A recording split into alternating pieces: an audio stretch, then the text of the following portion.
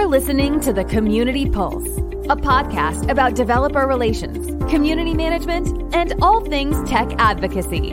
Let's see what our hosts are chatting about this episode.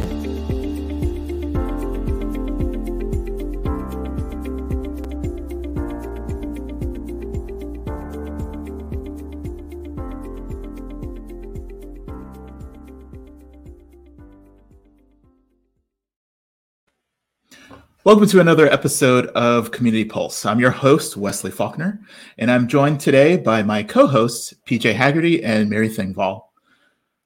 Over the last year, we've talked about virtual events quite a bit, from how to get started to bringing things together in a short period of time. That said, being a sponsor at these virtual events has been somewhat of a challenge, with no real booths or physical locations for interactions. Where can value be found in these events, and how do we show the benefits of our sponsoring organization to our sponsoring organizations? To discuss this, we brought together a few folks who have experience with virtual events from different points of view. I'm going to hand over to them right now to introduce themselves. Maddie and Ben Lloyd. Maddie, you're first. Great. Thanks, Wesley. Yeah, my name is Maddie Stratton. I am a Chicago-based bon vivant, and at least that's what PJ calls me. But in my day job, I'm a staff developer advocate over at Pulumi, and I've been involved with a bunch of virtual events. I run DevOps Days Chicago, and I'm the global chair for DevOps Days around the world.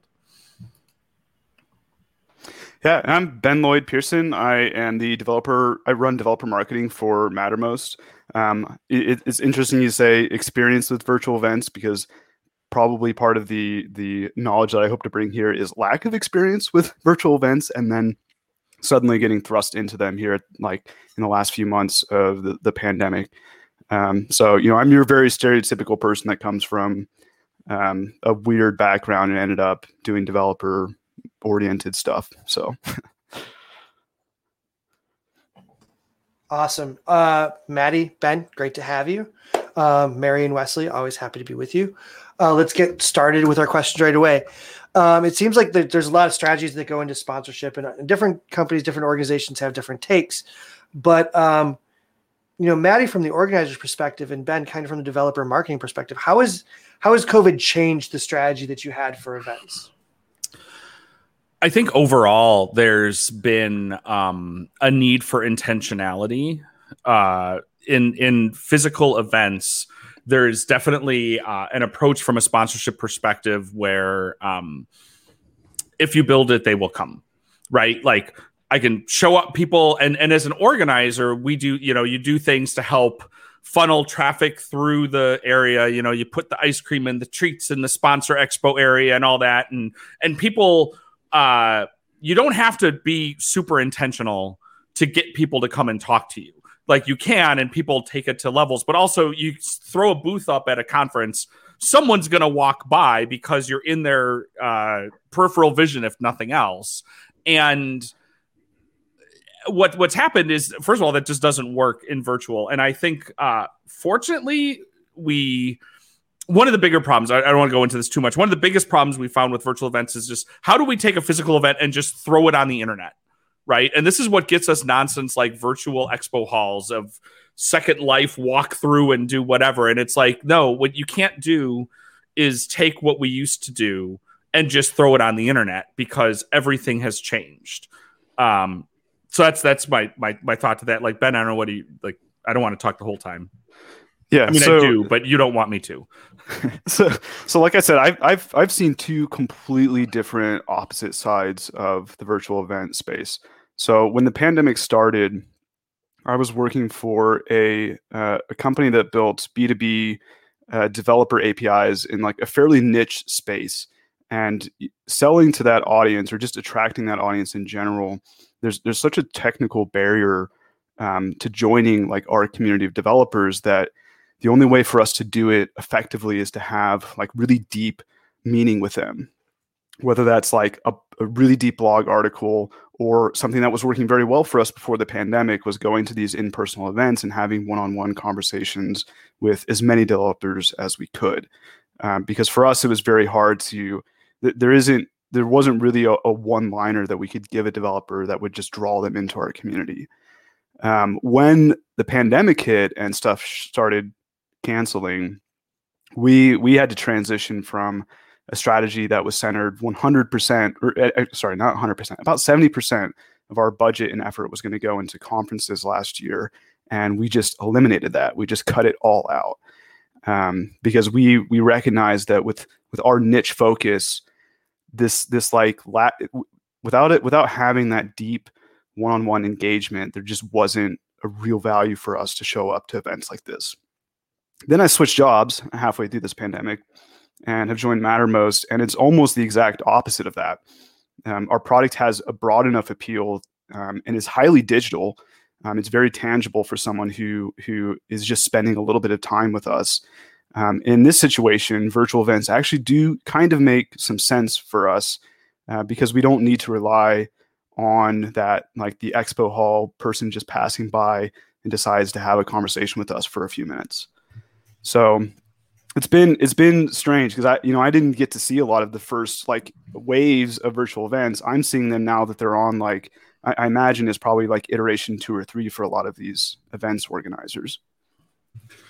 I think you bring up a really good point about there's a huge difference between virtual events and in-person events depending on what your product is and how well known your product is and how broad of a base you have. Because that's one of the things we've been dealing with at Camunda as well, where I'm at, that like virtual events and virtual booths generally haven't worked for us well.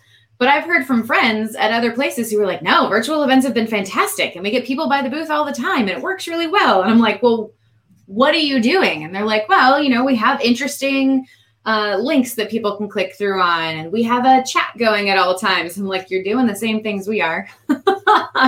But their brand is better known, or it's not as niche of an audience, or it's a different time and place, right? Where we have great people walking by at conferences who might stop to see because our logo looks interesting or our process models look interesting, and they're interested to find out more about it. And then it turns into great conversations, but they're not necessarily just going to show up because they know the name Camunda magically at a virtual event, right? One thing I thought was really interesting is after we did the first virtual DevOps Day Chicago last year, one of the things we said was like, oh, we didn't really like do a lot of sponsor enablement on like how to be a great sponsor. And I started thinking about, well, I should write that up because that's helpful. And what I thought was interesting is as I started to put together what my tips were going to be on how to be a great sponsor at a DevOps Days that was virtual, I discovered they were the exact same tips that I've been giving to sponsors for in-person DevOps Days for the last 8 or 9 years. And it's because at a smaller community event, and even smaller can be at the scale of a DevOps Days Minneapolis, it's almost 1,000 people. It's not the same as a reInvent or where you've got thousands and thousands of people and you can just throw up your expo hall. And because people do that at like a community event, and they're like, well, we did our thing and it didn't work. Well, like what you need to do is you need to actually be part of the event. Right. And I think back to like what Jason Hand did, like in 2014, I remember Jason went to every DevOps Days in North America that year. Granted, that was a possible thing to do, but even then he would tell you don't do that as an individual. But so one of the things to think about is that, yeah, you can't just sort of sit there and wait. You actually have to go be part of the event. And that doesn't mean go into all the chats and like have your macro that does your pitch thing that flies it out there. It means like, go into the conversations, and if you organically see there's a conversation happening that's related to your thing, and you could say, hey, you know what? We're going to do like an office hours thing about this a little bit more. That's kind of cool. People actually are fine with that. They want to talk to sponsors if they feel like the sponsor conversation will help them. And to Mary's point, you won't necessarily know that just because of the name of the sponsor. So. Right. And I'd like to add, I think it's interesting because a lot of times when we talk about DevRel in general, like that's the idea. If you want to be a member of a community, you have to be a participating member of a community. You can't just show up, drop in, speak, drop a blog post and call it a day. You have to, it's a form of communication. It's a one-to-many communication, but it has to be two-way. It has to be a two-way street. So what you're saying, Matt, is I think sponsors, if they really want to get something out of a virtual event, need to do the same thing. Go participate. Yeah, and I think, go ahead, Matt. Oh, I was just going to say, now it's harder to do that from a staffing perspective, because the number of people in your organization that can sit in a booth and hand out socks and scan badges is a much larger, because that's an easier skill to acquire. Anybody can learn to work a booth. Not saying working a booth is not hard, but the amount of doing that, you're like, okay, cool. Somebody wants to go to the event. They can do a couple hours of booth duty. I can train you up in a couple hours and tell you how to do our pitch and how to scan. Okay, now I want you to go and be involved and go to the talks and be in the chat and everything. Like, that's a bigger thing. So your scope of who can do it in your org is smaller, or who's able to take the effort to do it. On the other side, it's easier to go work a virtual event for just a couple hours, because you're not getting on a plane to do 2 hours worth of work and do some other stuff. So yeah, and I'll jump in there too, because I think the level of effort is different, and also the level of what you're getting from the conferences can be different. We had a fascinating conversation, and I won't mention the conference name because there's no need to, but a great conversation with a sponsorship salesperson at a conference that it gave us access to, what they were pitching as this great virtual booth and a great place for us to hang out and for people to come see us. And they would be pushing people to go see the sponsors and everything else. And I said, great. And, we'll be able to attend the talks and participate in the conference as well. Right. And they were like, oh yeah, we'll have, in addition to the booth staff, you have 2 passes to the conference. And I was like, well, okay, but normally, like, the booth staff can then also attend and see the talks and talk to other people in the other booths and talk to the other attendees and everything else. Well, right, but we're not really giving you like, we'll push people to you. I went, okay, well, your website says you have a Slack for all of the attendees. I'm assuming full conference passes means that at least the 2 people who have full conference passes get access to the Slack. Oh, well, no. Well, you know what's crazy about that? Wait, it's a virtual event. It doesn't even cost more to give the people the pass. You're not feeding them. And I think the biggest concern from their side, and I get it to a certain extent, but their reasoning, and they held this line, even though we said, look, we aren't sponsoring without this access, was, well, but the sponsors could go into the Slack and spam all of the attendees. And it was just, there was such a disconnect between, like, you don't understand the value that we actually get out of being at a conference, do you? Because the value of being an in-person conference, sure, you can have people stop by the booth, but you better believe my team is attending talks and listening to conversations and observing what's going on around them. Especially when you're asking me for 15 to 20 grand. Yes. For something that, as Matt points out, did not cost you any more money. Right. I want to pick up when you said the reason, because this came up a while ago. I was talking about, like, all these different ways as an organizer you could, like, make it better for the sponsors and do all this. And it had to do with stuff like, be a part. And when I brought this up, other conference organizers got really allergic and were like, oh, but they'll spam and they'll be jerks and they'll do whatever. And I'm like, so kick them out. Right. It's not like, again, I hate to say it, but like a code of conduct violation in a virtual conference is so much easier to deal with in that case 100%. Than if someone's being like not following the rules in your physical one, you have to like go get them and do whatever. This is fine. It's like, all right, so Mary, you went in. Okay, what's the harm? You spammed a couple times. I deleted the messages. I booted you out. But you're going to completely... It's all about the wrong kind of defense. Yeah. And it seems like the result of this is that the approach that I've really struggled with some event organizers is when they silo these interactions into like our own dedicated Slack channel or our own PDF that we uploaded to the website, when in reality we're trying to get like this cross-pollination of like interaction with the whole community, and you can't get that if it's just people stopping by to your designated Slack channel and just typing a couple of words and then disappearing. Yeah. Well, and it's hard because you can make that work if you are providing content, but then the organizers also get defensive because again, and this goes back to forgetting that in a virtual conference, the physics are different, right? So like the reason that I would get mad if you decided to have like, some big name person like PJ Haggerty speak at your booth during our keynote and people would come watch it instead is a little different than to say like, okay, in the afternoon when we've got other stuff going on, sure. Because you know what? people can move because they aren't physically moving from room to room. So it's okay. But when you create those silos, like Ben said, all that's happening is people are just having a bad day. And it's actually not even helpful. Nobody's getting anything good out of it.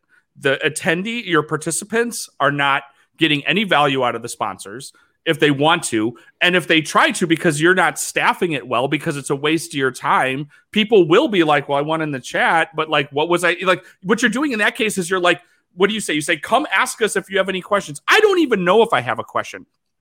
Same thing I would tell you in person. When you have your sponsor pitch, don't get up on stage and just rattle your pitch and say, come to our booth if you have questions. I say, come to the booth and tell me your like craziest incident story, or tell me about like come tell me a story. That's always my call to action for a booth. If you do that, that works in virtual too, by the way.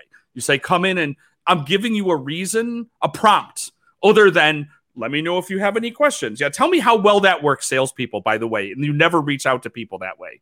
So I'm also imagining a world now where, you imagine how many times you say your elevator speech at an in-person conference. And if that was what we did in our designated Slack channel every time someone showed up, like that would kind of paint the ridiculousness of like, trying to structure this thing in the same way that it has been done in the past. And really, you'd wear your fingers out with just the copy and pasting. It's true. Well, that's why you have a Stream Deck. You have a Stream Deck to push the button. Well, everyone also sees that conversation too. Which is great. We would just, in Mattermost, we just create a bot. There you go. So that does bring up an interesting question, though. As we're thinking about sponsoring events, does the virtual side of things make you more selective? And if it does, what attracts you to certain events over others? And I'm guessing part of it, based on this conversation, is that things aren't siloed, right? You have the ability to actually connect with community members and attendees in a way outside of the quote unquote virtual booth that you're allocated.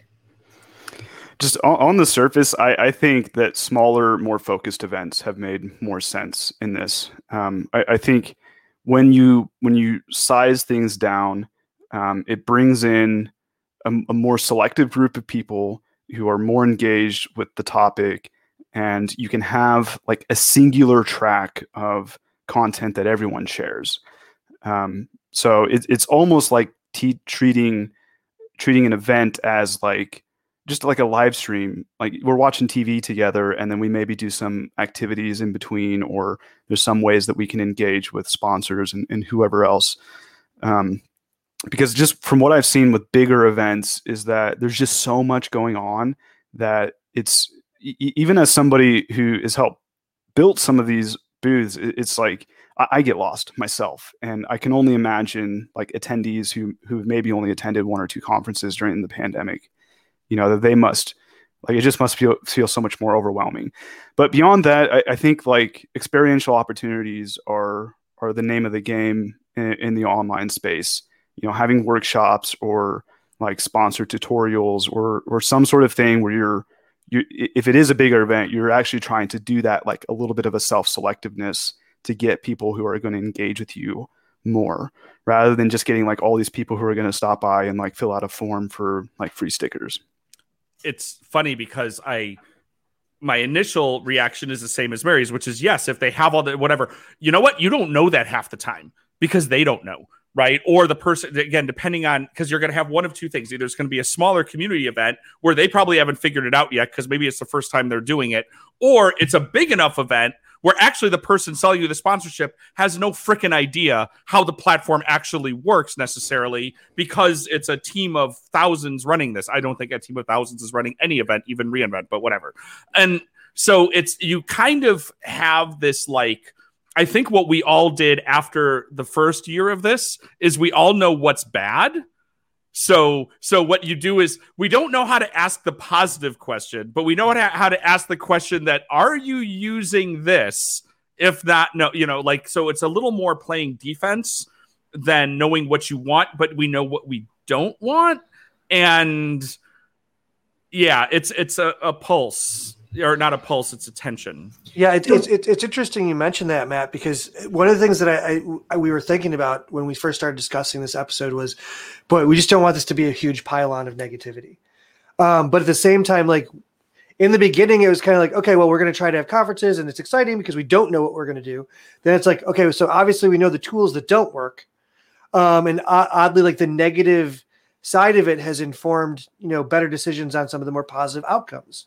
Like I think that a lot of people's initial interactions with some of the platforms made those platforms stretch and become better. Some of the things that, that we didn't care for, like the siloing, have gotten a little better. The Second Life walkthroughs have not gotten better. But we know that's something we don't want. And I think it's also easier as a sponsor to communicate those things and say, like, listen, if you're going to do this, I don't feel the need to be there. I know that I'm not going to get any value out of it. And I think you're right. I think it's important to say why, because then people know. But I want to just touch on one thing that I feel like I always want to say every time we talk about virtual events, and PJ nailed it or made me think of it, is I am tired of I know you hate virtual events. Done. Move on with your life. Okay? Because there's also, number one, it's happening. There's some really great things that happen because of virtual events about inclusivity and who can join them. And also, it doesn't help to complain about it. So move on. But also, instead of what do we lose with virtual, and I think this is what PJ is getting to a little bit, and Mary, is what do you gain? Because there's some stuff we can do with virtual because we don't have the laws of physics. Because like there's so much that we do in conferences because of Meet Space that we can do cool. Like one quick example, because I think it resonates. What's one of the worst things to happen in QA? Somebody says something that's not a question, but this is more of a comment than a question. When that's absolutely okay? In the chat during the talk with the speaker, it's actually awesome because you're not taking up oxygen. So it's actually okay. So you got to rethink. It's also a lot easier for the speaker to just say, and I'm going to ignore that right there. Right. But it's actually even can be good. Like I'm saying, like I could say, hey, PJ, you know what we did at my company, you did whatever. If I'm doing that when I'm holding the mic, it's obnoxious. If I do it in the chat, you and I and everybody around can have an awesome conversation. It can be great. That's one of my talk metrics, by the way. Number of times that someone says more of a comment, not a question, followed by number of eyes I can see rolling from the stage. Better yet, I mean, if the video is pre-recorded and it's not actually a live talk, the speaker can actually be there answering questions like it live. And I've had amazing discussions on chat platforms with speakers while I'm watching their talk. I don't understand why everybody's like, oh, I hate pre-recorded. I'm like, but it's because of that. Because you know what we could never do in a talk? PJ couldn't be up there giving a talk, and I couldn't be like, hey, PJ, hang on, stop for a second. Let me ask you about this. I would be the biggest jerk. But in the virtual, it's awesome, and speakers loving people. Yes, I know. Sorry, I'm tired. I know we're all tired of not being able to go see our friends and eat cool food in different places and get energy on the stage. Move on with your life. This is the job now. I think that tells right into really the last question, which is there's a lot of things you can do because you can do time shifted. You could have different kinds of interaction. For virtual events, what kind of add-ons or incentives do you see that these conferences can do or offer? Or have you seen best practices that should be added on, like Twitter cards? If there's like a sizzle reel that could be given to sponsors so that they can then put it on their own site or to highlight some of their own content. I've seen digital giveaways. What are some of the things that you see conferences doing in this now like virtual, like remote space that is, some of the things that people can learn from and actually make their sponsorships go a little bit further? Well, I know this makes a lot of people groan, but sponsored speaking sessions, event organizers should always have quality of standards. Like they should never just have a sales pitch in a talk. But it does give me as a sponsor much more incentive to be involved if I'm paying to have a speaker there. In fact, it actually makes me more interested in making sure that our session is going to be really high quality, because I don't want to pay for a slot and then just have it completely flop. So that's kind of an obvious one. I realize there's a risk of that going in a bad direction too, but I think that just comes down to event organizers.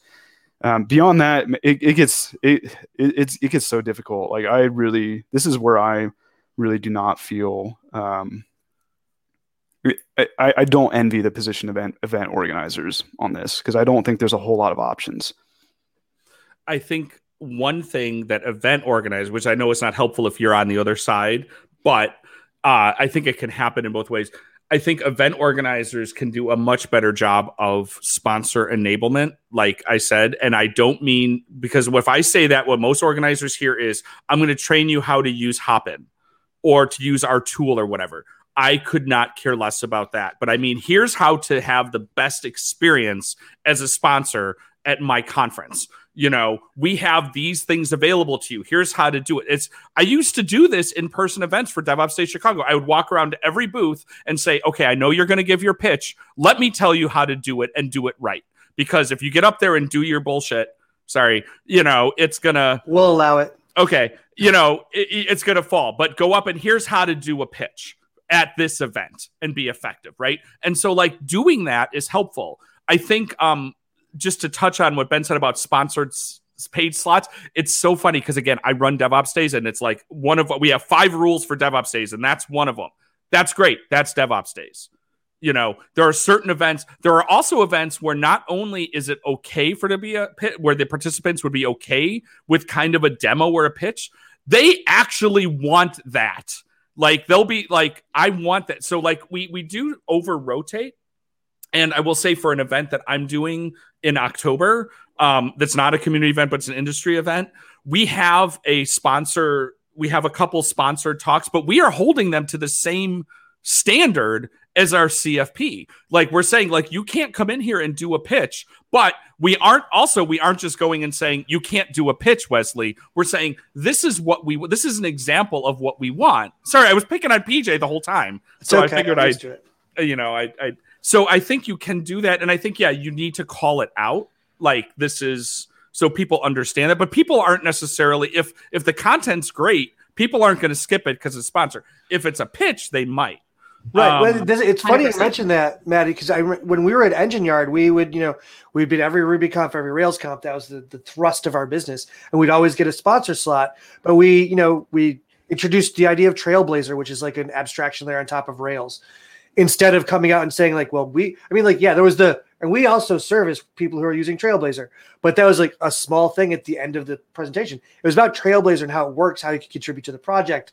Like, it was an open source project. Like, you talk about these things that are actually important to community members. And I think that kind of goes in with what, if you want, you're saying to enable them, you need people to go out and say, listen, hey, this is why what I'm about to say is of value to you. Let me explain to you why it's of value to you. And then you could say maybe it's not, but we can have a discussion. This isn't just me saying, stop by the booth, let me know what questions you have. I think we could have a whole episode about how to give talks that aren't really sponsor pitches, but are, and everybody's happy about it. Yeah, absolutely. Also known as my entire career.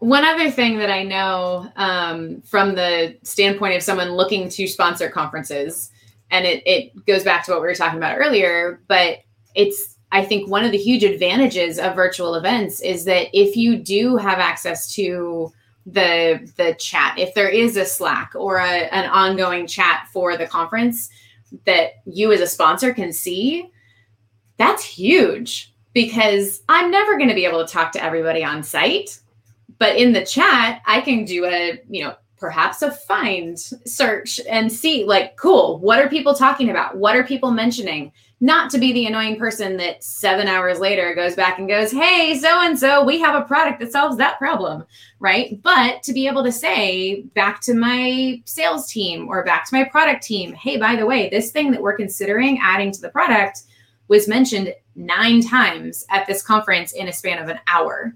Like, that needs to be influenced in the roadmap or moved up in the plan or whatever it is. Or if your trip report comes from a template that you might read in this book I've read called The Business Value of Developer Relations, one of the fields in that report is what were some of the topics that were discussed heavily at this conference, and it's way easier to know that. Who wrote that book, Matt? I don't know, but I think page 6 has a really good-looking person's call out on it, so you might want to check that out. All of this is true. On that note, I think we're going to have to wrap this up. I know it's been a really good conversation. We've already, I think, identified a couple other whole episodes that we could do. But we definitely want to move you into checkouts.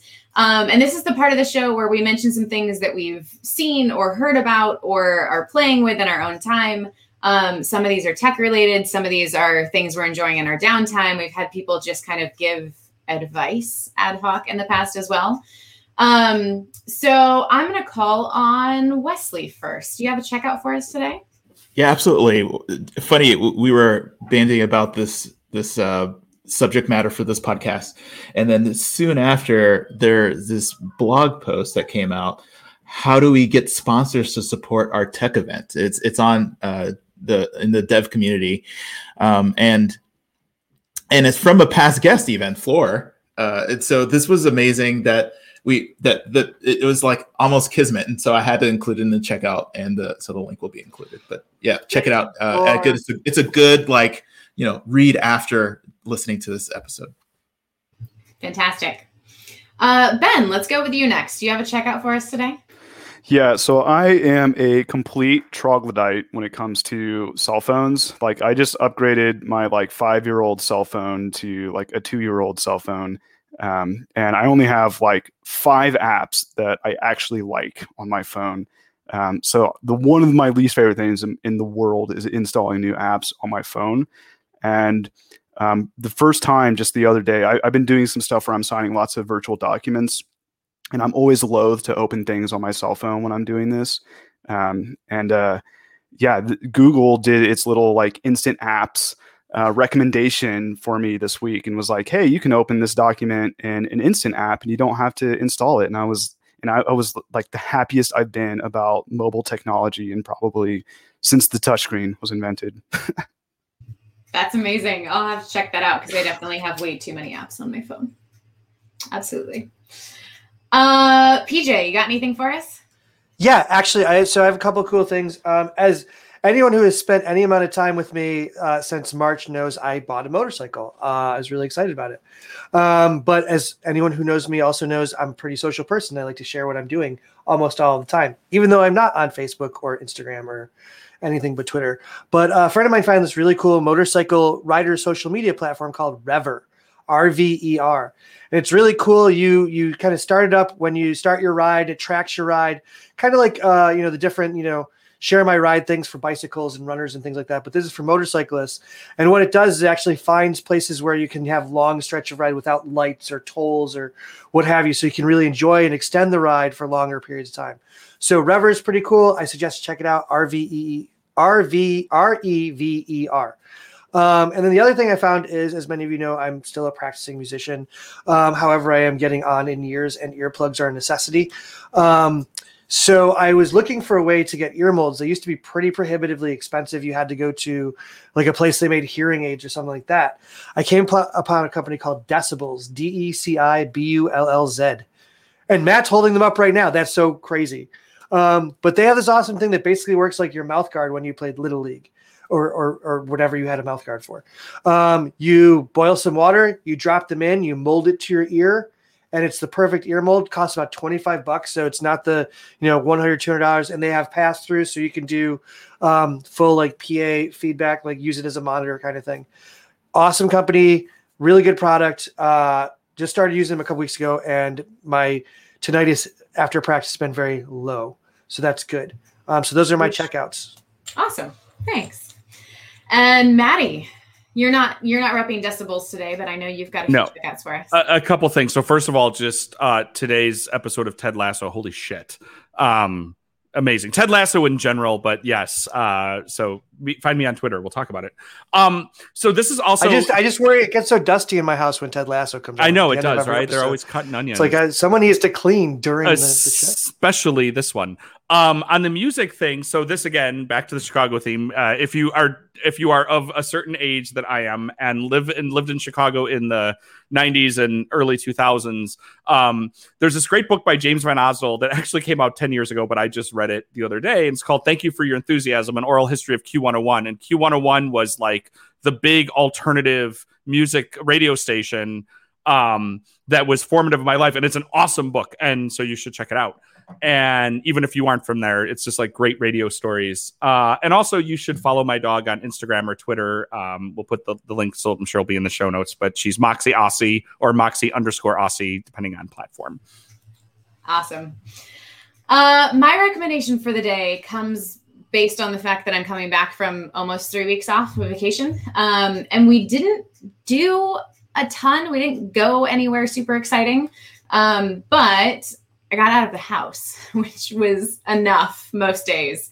And I was telling a friend earlier today, it was amazing just the difference that I saw in my brain and how fast I was moving, and my adrenaline and anxiety and ability to breathe and everything else just being not here, because I've only been here for the last 18 months. And so just highly recommend getting outside, disconnecting from your phone, disconnecting from apps, as Ben was talking about earlier, and just getting some time offline. If you do have a dog and you enjoy hiking or going for walks, I highly recommend dogtrekker.com. I was using that over the past few weeks to find good places to take our pup Maya off leash and dog friendly walks and things like that. So I'm coming back to work and having to deal with email, and she's coming back to the reality of us being back at work, and she's no longer on 5 acres of property or off leash trails all day long. So we're all adjusting this week. But highly recommend disconnecting. And if you have a pup, Dog Trekker is a great way to figure out where you can go adventuring with your dog. So on that note, PJ, you're going to wrap us up for today. I am. And I'd like to say welcome back, because Mary, we haven't seen you in 3 weeks. Thank you. It I seems know. like it's been forever. Yeah, we missed you. We missed you. So, I mean, we talked a lot about virtual sponsorships, a lot about value, and I think that value sometimes kind of gets wrapped up in time and money. So I'm going to close this with a quote from my personal favorite, Wu-Tang Clan. If time is money, I got time and time saved. I pull your blinds and stop shine behind shade. Nobody get till I got mine, my mind made. Thank you very much, and we'll see you for the next episode of Community Pulse.